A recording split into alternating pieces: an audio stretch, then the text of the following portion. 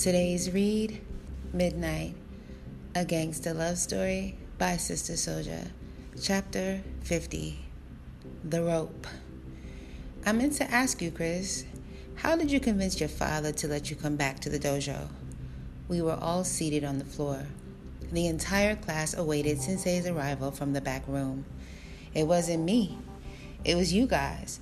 My mother kept saying how great she thought it was that you guys came to the church. Even my father was impressed that you stayed and helped add up the receipts. To tell you the truth, he thought we were all back there playing and pretending. When he saw the figures matching up with his accountant's calculations, he respected that. He had to, Chris said.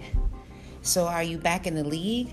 Because you know the Blacks play the Greens for the season opener, and I wanted to apologize for doing all the dunking I'm going to be doing on you on May 3rd, I said, laughing. You might be dunking, but I ain't going to be nowhere around, Chris said. I'm still on punishment. I can do the martial arts because my father thinks I already put so much training into it, and he already put so much money into it. Besides, he thinks that you guys are good and have redeeming qualities, he said, laughing. But I can't play in the league because my father said it's high risk. I can't even go out on weekends until school ends, and that's not till June 30th. He looked tight about it. Well, at least you're here, I told him. Who's the red team playing for the opener? I asked Amir. The orange suckers from Crown Heights.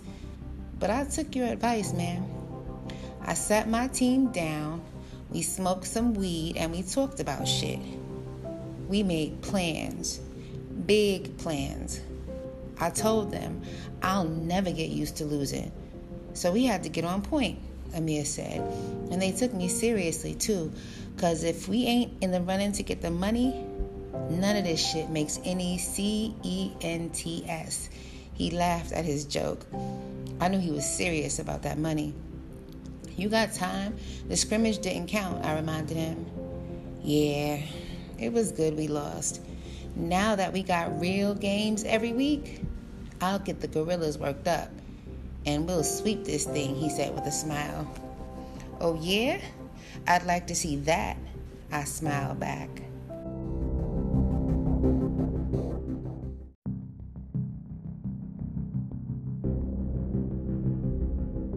Being 4 doors down from Akimi's family store had me crazy. It wasn't just a physical thing. I missed her. I missed seeing her. I missed trying to talk to her. I missed her trying to talk to me.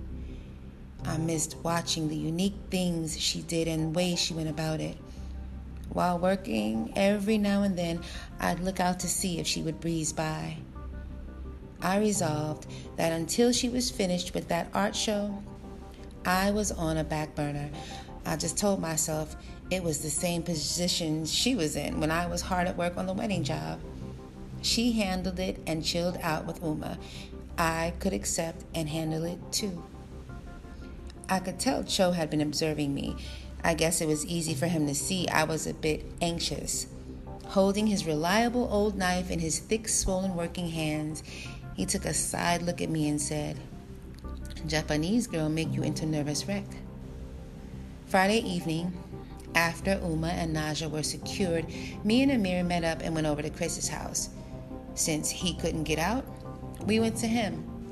His family was at church and he was home alone. We kicked back at first and listened to some music. Amir had some cassettes of new joints that weren't even released on radio yet. It wasn't so hard to get his hands on them, since all the rappers coming up was straight out of all our hoods and could even be living in the same building with us, even after their joints were banging on the radio. Chris's refrigerator was stacked, and the cupboards too, with juices, sodas, chips, and cakes. Seemed like they had more shit than the corner store. All of us chose something different than the other to eat, and we each made it ourselves. Nice house, Amir said as he made a roast beef sandwich. You over here living like a king. Don't you know better than to let some project niggas in your place? He laughed. This is my father's house, Chris said. Don't you remember the speech? Everything in here belongs to the Christian Broadman Corporation. That's Dad. If I want something, I gotta start up my own business and make it happen, Chris said. It can't be that bad. You got more than what I got, and your pops pays your expenses too, Amir said. Hold up. Far as I remember, I'm the only one here who has to go to work in the morning. Amir, your pops pays your expenses too, I joked for True. Yeah, but I'm living like Hotel 6. Chris is chilling like the Hyatt Regency. We laughed. Later, we played ball on his court.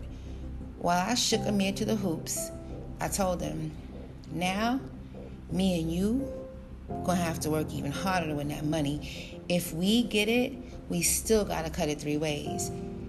He laughed regular at first. Then his laugh grew louder and louder. What? If me and Chris won in the league, you'd want your cut too, I told him. Yeah, but if he's not even putting in work in the league no more, then it's like he's getting more free gravy. True, but remember you said 3 is better than 2. 2 is better than 1, I reminded him. What the fuck that got to do with this situation, Amir asked. We got to stick together. Watch each other's back. Keep our word to one another, I said, and sunk the ball in the net at the same time. Oh, yeah? What's up with you letting us in on what Sensei been teaching you? You haven't showed us shit. I turned to Chris. You got any rope? Yep, in the garage. Go get it. I'll show both of y'all something. Chapter 51, Sideways. Late Friday night when I got back on the block, everybody was outside like it wasn't almost 1 a.m. I couldn't miss Heavenly, seated sideways on the back of Daquan's Kawasaki. Daquan was in deep conversation with one of his brothers, Damon. Full grown and 22 years old now, but Daquan was still telling him what to do and how to do it, and how much heart and intensity to put behind it. You got something for me? Heavenly asked softly as I walked by. I didn't answer her or bother looking her way. I acknowledged Daquan instead. Hold up. Let me get in your ear, Daquan said to me. I'll be back, I told him as I kept it moving. When I came back down, I handed him the gold chain with the heavenly pendant on it, white, clean, and wrapped in a plastic sandwich bag. I finally had a chance to get it out of my hands without stepping into one of her traps.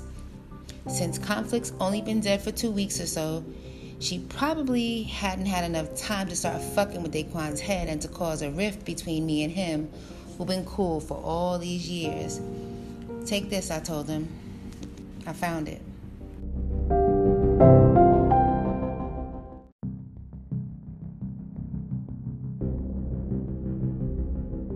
It's cool, man. I know her. She don't give out gold. She collects it, he said with a smile.